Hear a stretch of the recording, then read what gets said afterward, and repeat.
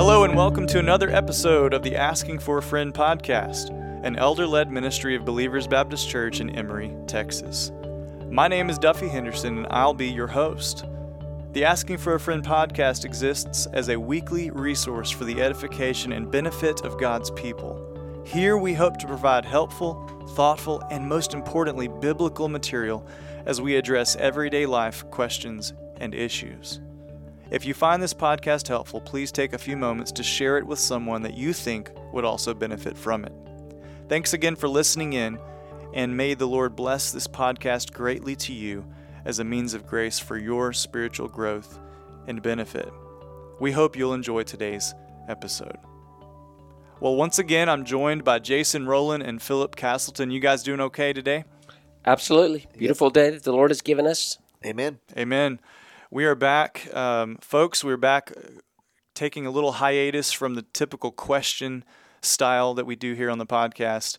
We're looking at today a chapter in the London Baptist Confession of Faith of 1689, specifically chapter 7, dealing with God's covenant. Last week we covered God's decree.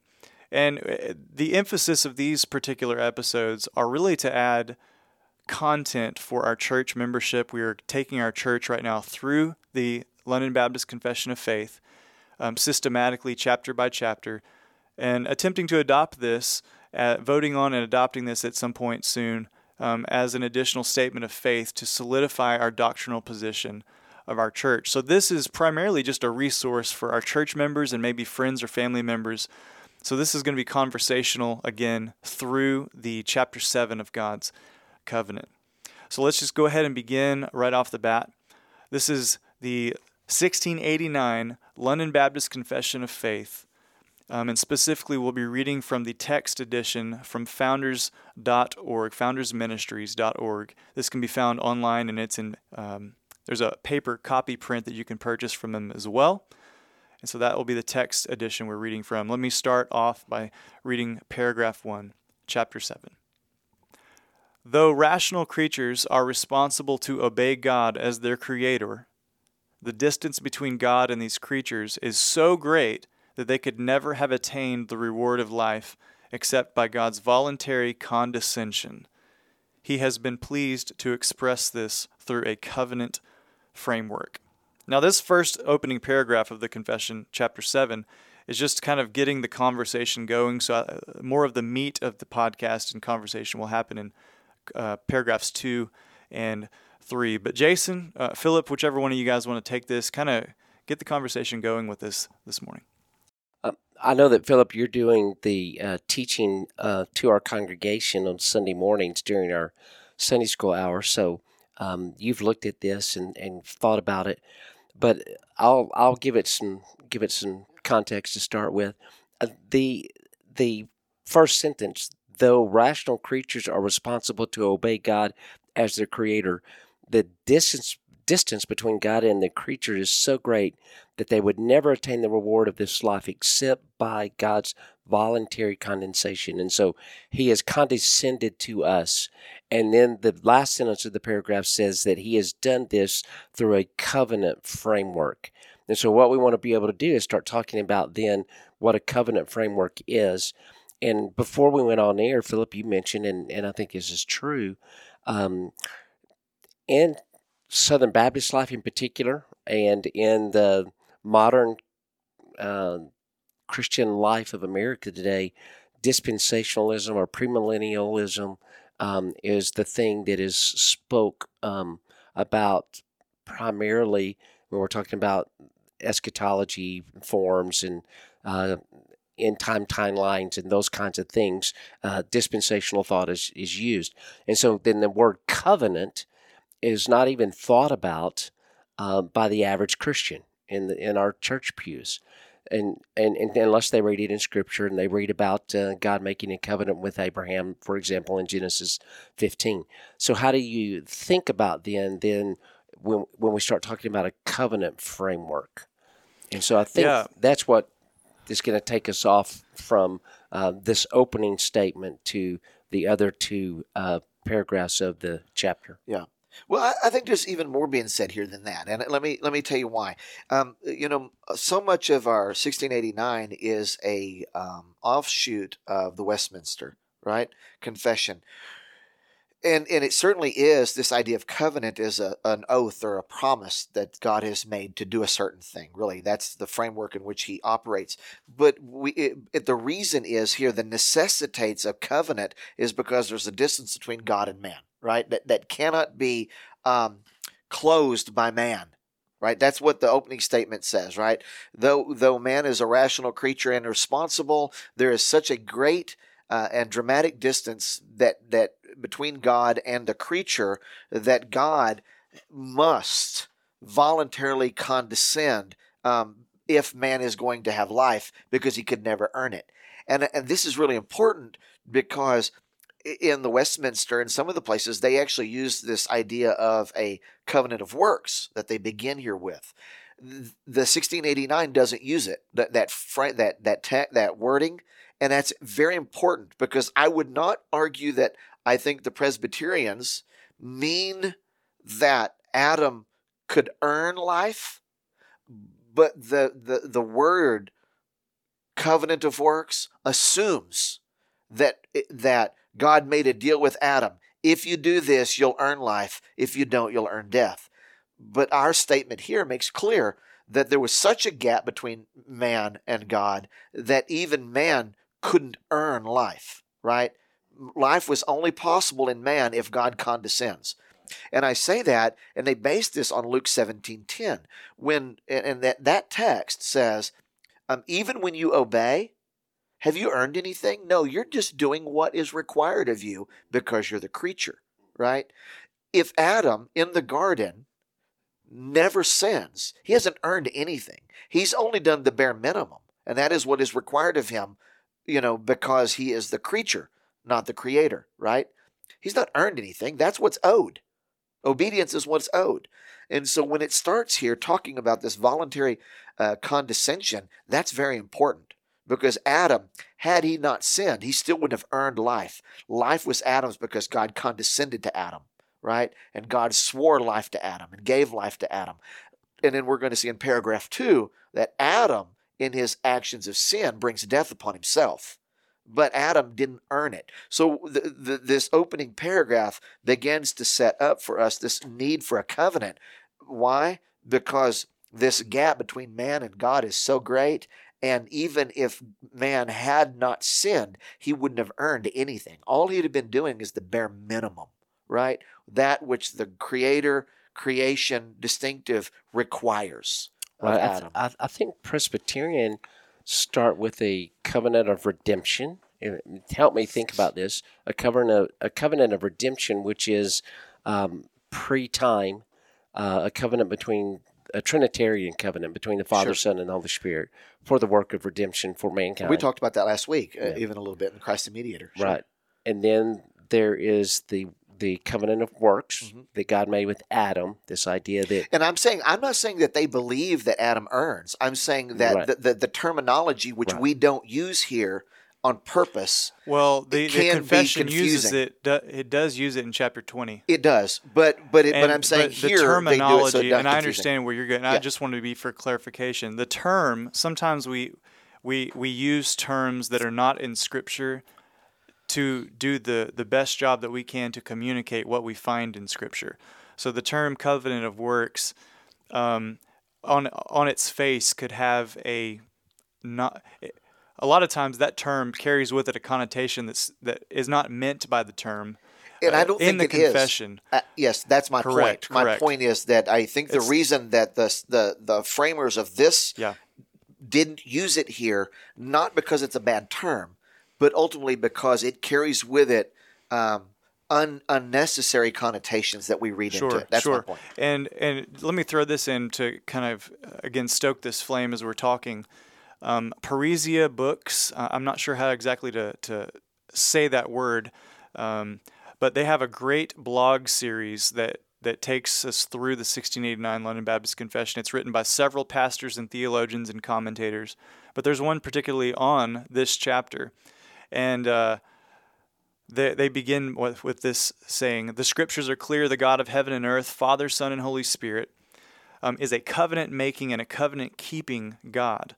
And within the Reformed Orthodox tradition, two views predominate regarding God's covenant revelation and his relationship to man. There are those who subscribe to a two-covenant view of God's revelation, namely a covenant of works and a covenant of grace. This understanding of God's covenant-making and covenant-keeping views any idea of a covenant of redemption as a part of the covenant of grace. Those who subscribe to a three-covenant view of God's covenant relation see a covenant of redemption, a covenant of works, and a covenant of grace. So those are the two distinctions. I think, Jason, correct me if I'm wrong, that's where you were kind of playing into this. And the Baptist position, the covenantal Baptist position from our Baptist forefathers like Benjamin Keach, William Kiffin, and Hansard Knollys, those guys who penned the Confession in 1689, who were pastors, and they were separating themselves consciously and publicly from the Reformed Presbyterian views. And so this document was written taking its flames and fuel from the Westminster Confession, but distinguishing itself from the hermeneutic that is erroneous in the Westminster Confession that condones infant baptism and this flattening of the covenants. Right. So this conversation, our Baptist forefathers distinguished particularly the covenant of works and the covenant of grace, and thought of it differently than the Presbyterians that they were friends with and they were in large community with, and what they pulled from. And so I know that that's a little bit in the weeds, a little bit with as far as this idea of covenant, but this is kind of just some introductory talk. So I don't know, Philip, you want to bring... Well, no, but I was just trying to make the point that in this opening paragraph, what's imperative here is the distance between God and the creature, and that because I think they purposely don't use the word covenant of works here because it gets you in the weeds so easily, right? And so what they said is they actually say here, man couldn't earn, life, so God had to condescend. And this is the point that ultimately what we need to know about God's covenant is God is the one acting, right? God is the one who has given himself to act. Why? Because of this gap. Man cannot do, therefore God does. And that's well, really and we the see big this. picture. We see this. The whole reason that Christ came was he is the mediator of a better covenant, of a better. He brings better promises, right? Right. So this is this distinction in the book of Hebrews. The author distinguishes between this pre-fall covenant, that whatever you want to title it, however you want Sure. to work those things out, there is something there in Genesis chapter 2 that we see. There is we could open Scripture and read that, but there's a promise for this and a consequence for this. Mm-hmm. There's a duality there that God speaks to Adam and says, "This is your role. This is what you are to do," and it's found in Genesis chapter 2. So the author of Hebrews makes that distinction with Christ. Yeah, but the thing is he doesn't promise life for obedience. They already have life. The command is obey. I've given you life, and there's obey. a consequence. There is a consequence for disobedience, and that's what paragraph 2 is going to talk about. That's part of the covenant of works. Yes, that he's but the speaking point of. that's what the point I'm trying to make ultimately, though, is that what God doesn't say is, if you do this, you'll live. He already gave them life, and then commands them to go obey. Right? He didn't promise life contingent upon their obedience. They could never earn obedience. Right? They could never earn life because of their obedience. And that's the point that the first paragraph is seeking to establish for us. He doesn't promise them life. He promises them death upon disobedience, but he doesn't promise them life based on obedience. He's already given them life. Right? True. And then says, now go obey. Yes. And that's the point I'm trying to make. So he's saying, because this gap is so great between God and man could never earn his way into life. So God condescended, gave him life, right? And then gave a warning, if you do this, you will die. And that's where we're going to find ourselves in paragraph 2. Right, and this is where we go from that position, whatever we want to call that, to this covenant of grace, and that's which where we see have established. Yeah, and that's where we'll go to you, Jason, in just one moment. But that's where we have this duality in Romans chapter 5, where we have this federal headship that either we're in Adam or we're in Christ, and that Adam ultimately failed in this covenant that God made with him, and that Christ fulfills the covenant. And this is the argument. Sometimes there's a debate between if there is a covenant of redemption or not.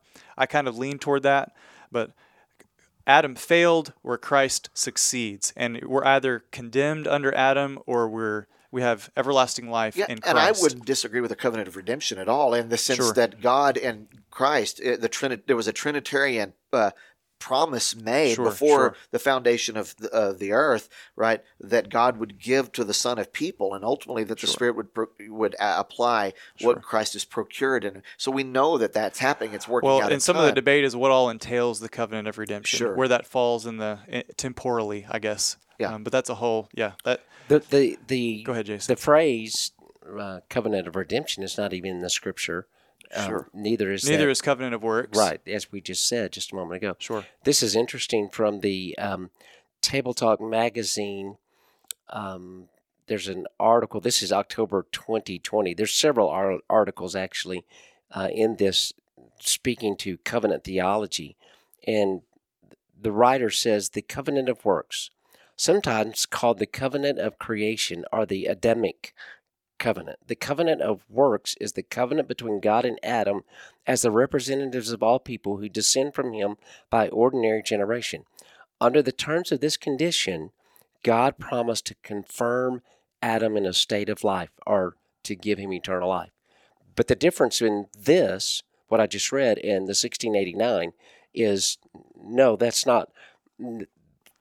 Adam already has life. Now he just commanded to obey. Well, I think so. That's what the Scripture doesn't say. There's no place in Scripture that says, Adam, if you do this, you'll live. Right. Adam lives. Right. Adam's living. Right. And Adam is told, he creates a man. He breathes life into him and now says, here's what you're commanded to do. Obey. Right.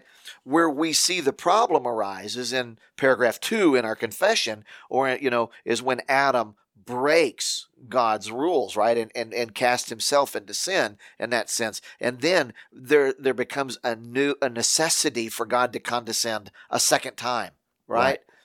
In this sense. So he's condescended in the beginning to give Adam life, not because Adam's earned it, but because God saw fit to give Adam life. Right? Whatever we want to call that, that's the original condescension, and that's the original necessity of God swearing an oath or giving a covenant, a promise, right, to Adam in the beginning, was because Adam couldn't do anything to earn. That's why we see this gap. This is what he's originally talking about, paragraph 1. But the necessity becomes increased and different when Adam sins. Right. So now it's not just, I promise to give you life. Now you've fallen into death, so we've got to restore you. And how are we going to do that? Right. So what we're saying is that we've talked a little bit about a covenant of redemption, that you don't see the term in Scripture, but we would agree with the idea, this Trinitarian covenant before time. We're saying we don't necessarily hold to this covenant of works, which again is not a term that is in Scripture. We're not holding to that through the 1689. Well, it does speak to it, and I would say I do hold that there was a pre-fall covenant with Adam. It's chapter 20 of the Confession, but specifically Nehemiah Cox, one of our Baptist forefathers, spoke to this specifically with the covenant. If I can get my Surface Pro to work here. Nehemiah Cox wrote this, and this is found in a book called Covenant Theology from Adam to Christ, speaking of John Owen's works and Nehemiah Cox. He writes this on page 51, as to the terms and condition of this covenant that God made with Adam and all mankind in him, it was a covenant of works. With respect to immediate privilege and relationship, it was a covenant of friendship. With regard to the promised reward, it was a covenant of rich bounty and goodness, but it did not include or intimate the least iota of pardoning mercy. While its law was perfectly observed, it raised man within a degree of the blessed angels, but the breach of that law inevitably brought him under that curse which sank him to the society of apostate devils and left him under a misery like theirs. Under this covenant, man was left to the freedom of his own will. It was in his own power and choice either to obey and be eternally happy or to sin and to expose himself to eternal misery. He was not so confirmed in grace that he could not sin and die, but he was endowed with that power and rectitude of nature that he might not have sinned nor ever died. Though he did not have a non posse peccare, which is there are multiple views of the nature of man. The ability not to sin. The ability not to sin, and so a non posse mori, yet he had a posse non peccare, and so a posse non mori. So he had the capability not to sin. This was talking about Adam. Remember, this is pre-fall. So Nehemiah Cox finishes his thought. He was a perfect, though mutable creature, and had every possible advantage of moral persuasion to make him constant in his obedience. He could not be without a clear conviction of the greatest obligation of this, both in point of duty and in gratitude toward his Creator and covenant God. He had present happiness and future hope in the way of his duty and fair warning of the misery that sin would bring on him. We see that in Genesis 2:17. In the proclamation of that curse, which was the sanction of the law given to him. So I read all of that to say that there are multiple positions. For our conversation, in Reformed theology, there are multiple positions held, either on the Baptist side or the Reformed side or the Presbyterian side. Those are three different Reformed theological traditions that would hold. There's room for, I think, disagreement, healthy disagreement Sure. within Reformed theological tradition. I actually don't have an issue with the covenant of works. Yeah, neither do I. That's not my problem. Neither do I. I'm just saying what I think. I don't want to read into a notion of the covenant of works, what maybe the Presbyterians didn't mean. Okay, so what I mean is that if I hold a covenant of works, if I believe that, what I do not believe is in that covenant is a promise for life based upon obedience. Correct, because the correct. Bible doesn't give Correct. us that. In fact, in Well, Job, no, I don't know that anyone's arguing that. Do you know of anyone that's arguing no, but I'm that just position? that was my point from the beginning. I don't know that I anyone think the only has. reason that we don't use that language here is because when you say works, the assumption that the thing that can be read into that is what God has said is, if you do this, you'll live. If you do this, you'll die. And he didn't say that to Adam. He had given Adam life. And yes, there was whatever we want to call it. There is something going on here, right? But I don't have a problem using the covenant of works as long as it doesn't include with it the idea that what God said was, if you do this, you'll earn eternal life. Yes. Because that's never been an option. Job says it. He says, even if I were righteous, what would you owe me? Right? Luke, like I said, the point is that the two texts that they give here in the confession are both of the same notion. Sure. What sure. man is obligated to give, God doesn't have to reward, because it's an obligation because of the creator distinctive. And the point that the first paragraph makes is there is a gap between God and man. Yes. Man cannot earn life, so God condescended. Sure. And he sure. gave him life. And I think the terminology of the covenant of works versus the covenant of grace, that is, I don't even want to, I dare to say this, but superimposed on Scripture in an attempt to make sense of what's there, right? This is pre-fall. I think it's just this. I think it's a great way to say that there is a gap between God and man, but there also needs to be recognition that Adam, pre-fall, is in a different category than us post-fall. No doubt. And you made the point with his ability not to sin and so forth and so on. Yeah, Nehemiah Cox makes that point. And so let's move on to paragraph 2. This is kind of more the detail in this chapter 7. Paragraph 2 of the confession reads this way. Since humanity brought itself under the curse of the law by its fall, it pleased the Lord to make a covenant of grace. In this covenant, he freely offers to sinners life and salvation through Jesus Christ. What a glorious truth that is. Uh-huh.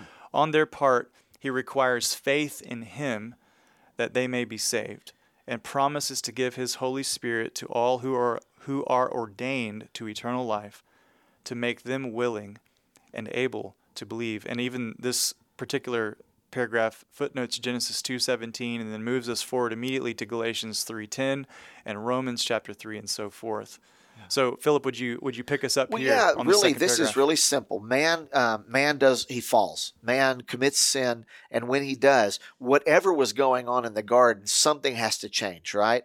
If God is going to redeem man, or if man is going to have life, God must act. So we have this covenant of grace because of man's sin. And then what we see this covenant of grace explained as in two ways here. One, in the universal offer of grace to all man, and then the particular application of grace to the elect.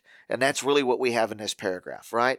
We have this statement where God freely offers unto sinners life and salvation by Jesus Christ if, and the requirement is faith, right? If they'll believe, place their faith in him, it's a universal call. All that believe will be saved. That is part of the covenant of grace. It makes an appeal, a universal appeal to all men.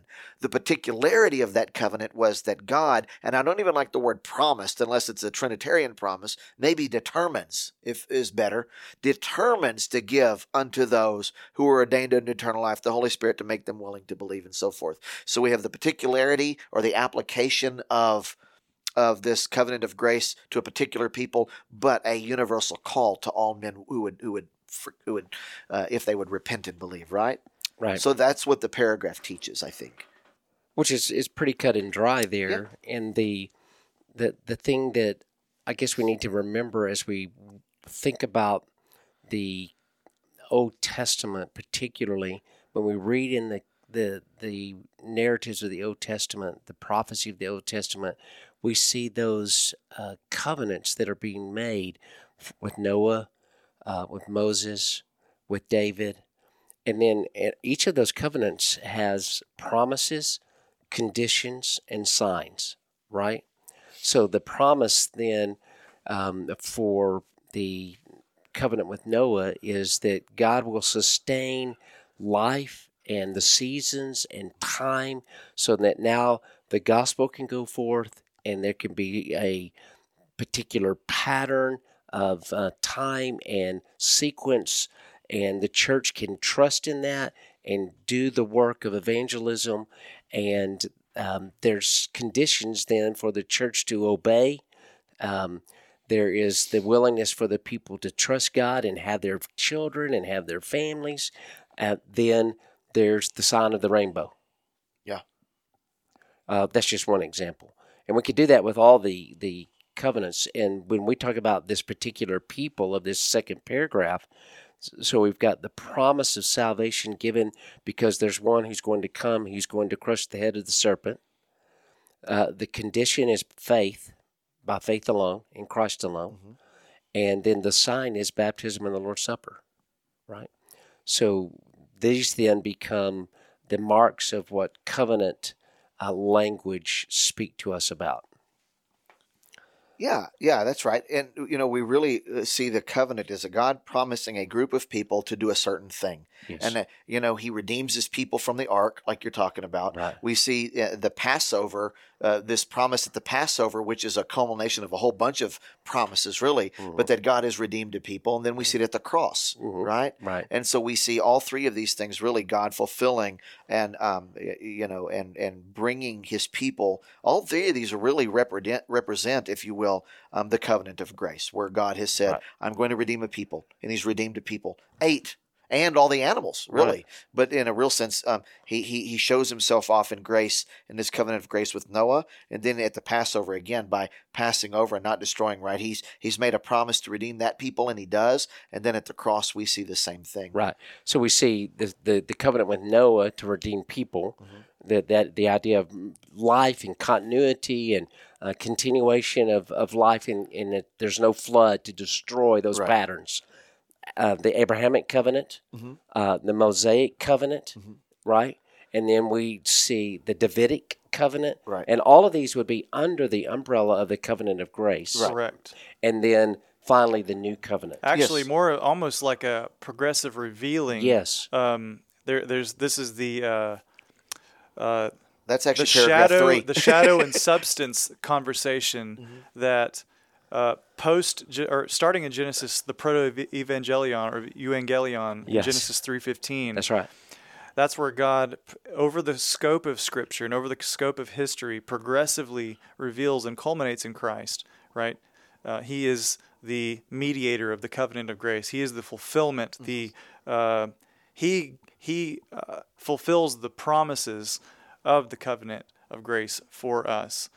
And so it's been said, I can't remember who said it, but the covenant of grace for Christ is a covenant of works because he kept the law. He kept. Now, Sure. You don't want to go too far down that road, but it's Right. an interesting thought. It's covenant of grace for us, but he put the work in. Christ on our behalf put the work in for us and met the requirement that God held over us or Yeah. holds over us. So what we see, you're absolutely right. In paragraph, he's going to deal more with Yes, this, but I there's don't a wanna jump ahead. progression. But there's a progression in the revelation, and what we That's see right. is that this promise of a seed that'll crush the Satan's head Yes. is revealed progressively That's right. in each of these covenants. That's right. Right, and God fulfilling His promises to Abraham and to David and to Noah and so forth. Right, He's fulfilling these things all the way through, and progressively we see the picture get a little bigger, and a little brighter, and a little clearer, and a little better, and then we get to the cross, and pow! Right there it is, That's right. wide open. That's right. And so that's exactly what we And see. Presbyterian theology, to as far as I'm aware, and so far as I've done my own digging into this, there's a hyperinflation of the Abrahamic covenant with the idea of circumcision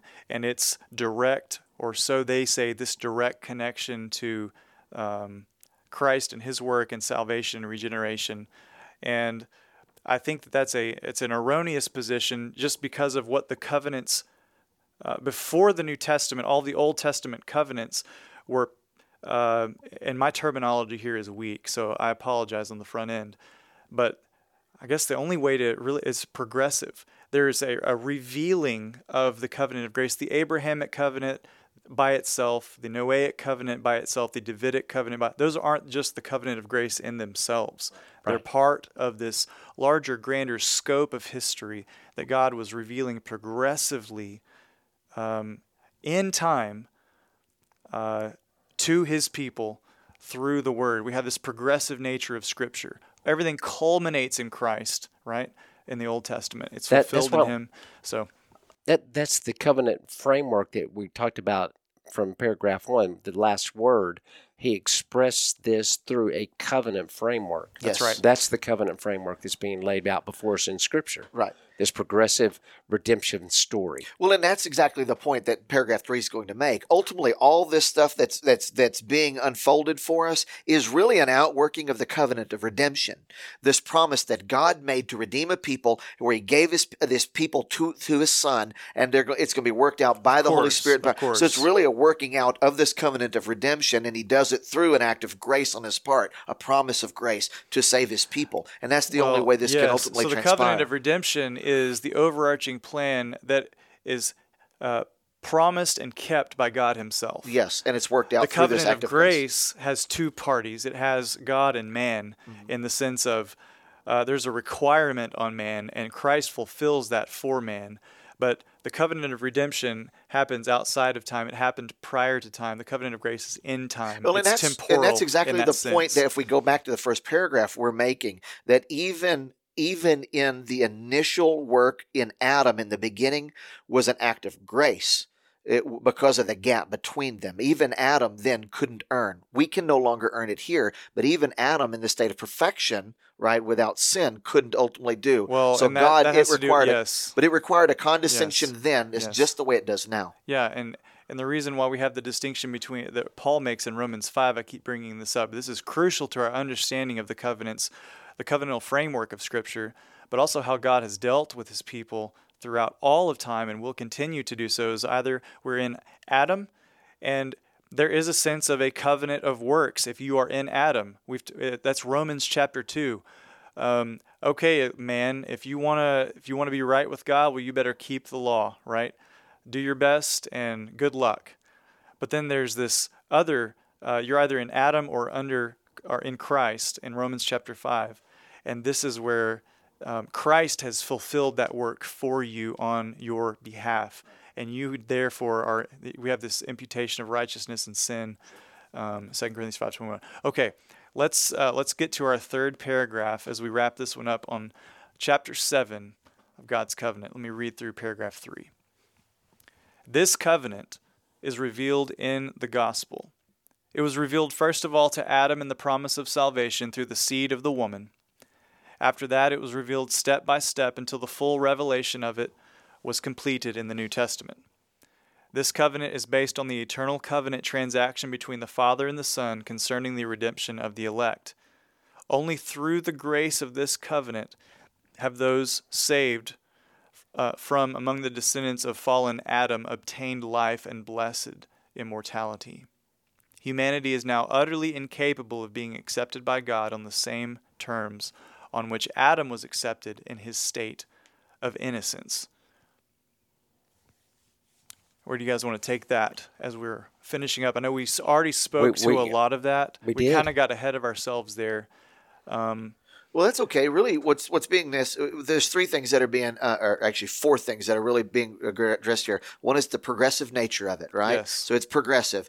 The second thing is that it's founded in a covenant with Christ, right? This is a covenant of redemption. And just to be clear, we're talking about the covenant of grace specifically here in this chapter or paragraph 3, covenant of grace. The third thing that's represented here is the necessity of this covenant of grace for salvation. Nobody is saved unless they're saved through this work of God in this covenant of grace in Christ. Yes. Right? And then fourthly, because man is utterly incapable without such. So if there's a statement to man's utter depravity here, the necessity of this covenant of grace, it's founding in an eternal redemptive covenant between the Father, the Son, and the Holy Spirit, right?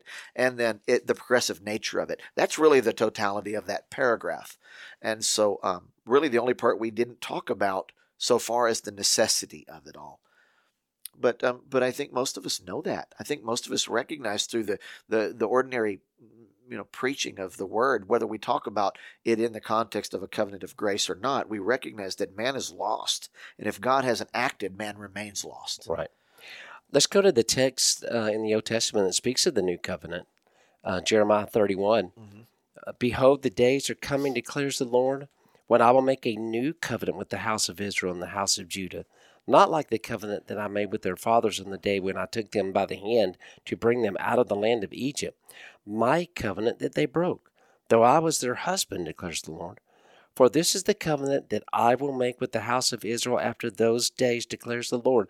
I will put my law within them, and I will write it on their hearts, and I will be their God, and they shall be my people. And no longer shall each one teach his neighbor and each his brother, saying, Know the Lord, for they shall all know me, from the least of them to the greatest, declares the Lord.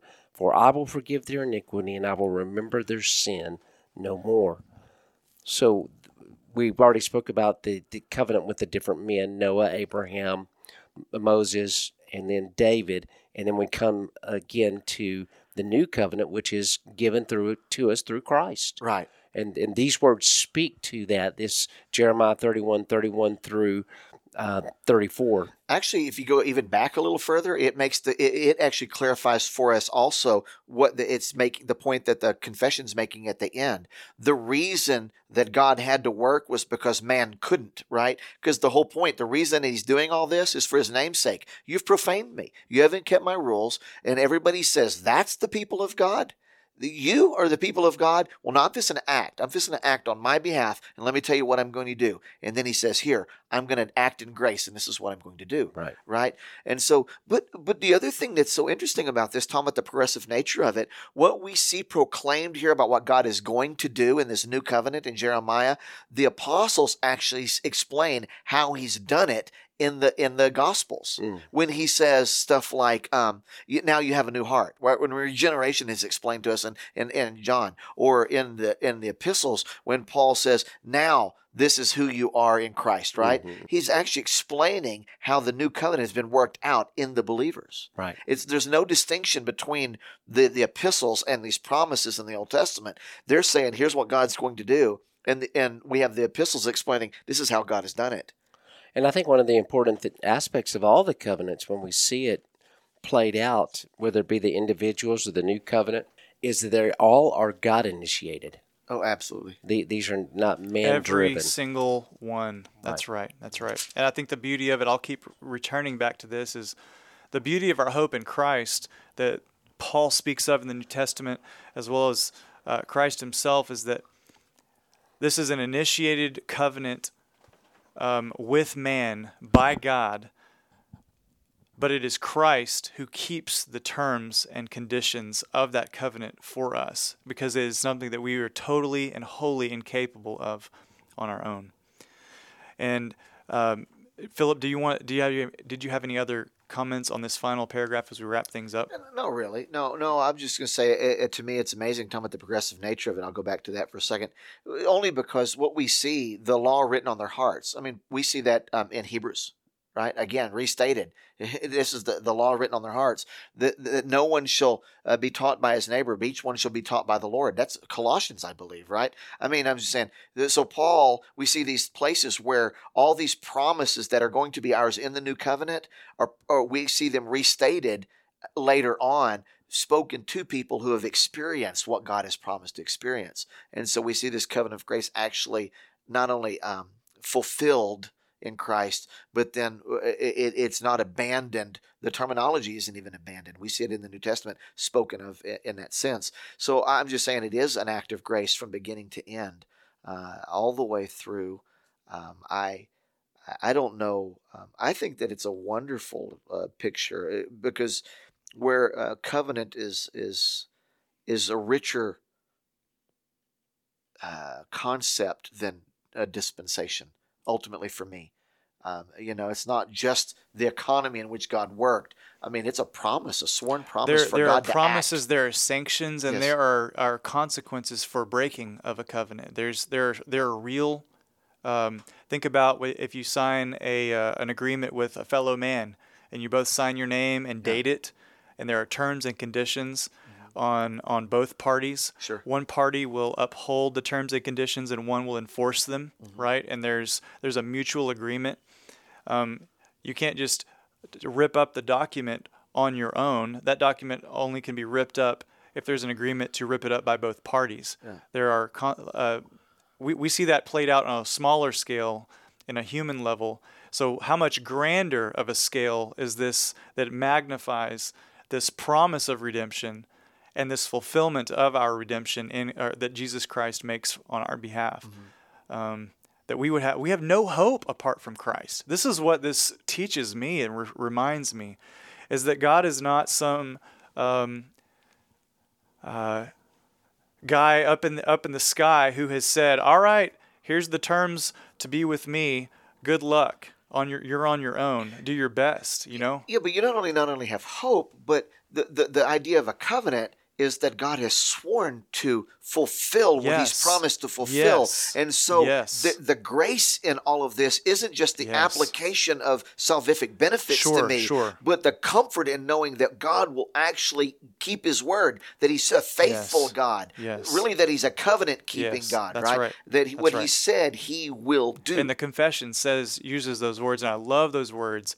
He is a covenant-making and a covenant-keeping God, because ultimately man knows that he cannot keep a covenant. We are ultimately going to, there's just this huge gap, there's this huge chasm. God can and will keep His promises. We ultimately will not. We will fail. We are the unfaithful one. He is the faithful one, right? And He did it because He wanted to. Yes. That was the point that in the first paragraph made. His condescension was of necessity, but it was voluntary. Right. Yes. So closing up this particular episode today on God's covenant, this is chapter 7. We've been discussing of the Second London Baptist Confession of Faith of 1689. Fred Malone has some commentary from the Founders Journal of 2017. You can access this online. Speaking of this particular chapter of the covenant of God, Fred Malone writes this good commentary. He says, speaking of the covenant theology of the Bible, that it's not meant to be studied or debated by sterile minds and cold hearts. It is the exciting truth of the eternal Father giving to His beloved Son a fallen people for His own to redeem by His incarnate blood and righteous life. It is the humbling truth that one so divine would gladly agree to His own suffering for such sinners, and it is the miraculous truth that the Holy Spirit would invade the rebel's heart to free them from their enemy's grip and to resurrect their dead souls, to embrace by faith alone the covenant mediator of their covenant Father. Truly, the covenant theology of the Bible is a wonder of God's infinite grace, which brings him eternal glory from the lips of those covenant sons and daughters who eternally give thanks to his glorious name. And he goes on to say, it's my hope that this exposition of God's covenant of grace, you can reference this article online from Fred Malone, once again, it's his hope that it will inflame the hearts of Baptists everywhere to embrace the wonders of God's covenant theology revealed in Scripture as we see it. So that wraps up today's episode. We hope that this has been of benefit to you. We thank you once again for taking the time to listen to our episode of the Asking for a Friend podcast. Please like and share this podcast with whoever you think would be benefited from this, either through your social media or maybe through text message. And if there are any questions that you have as a listener, please go to our church's website, bbcemory.org, under the Media tab, and you can submit a question to us to consider for a podcast at a later date. Until next time, grace and peace be with you all.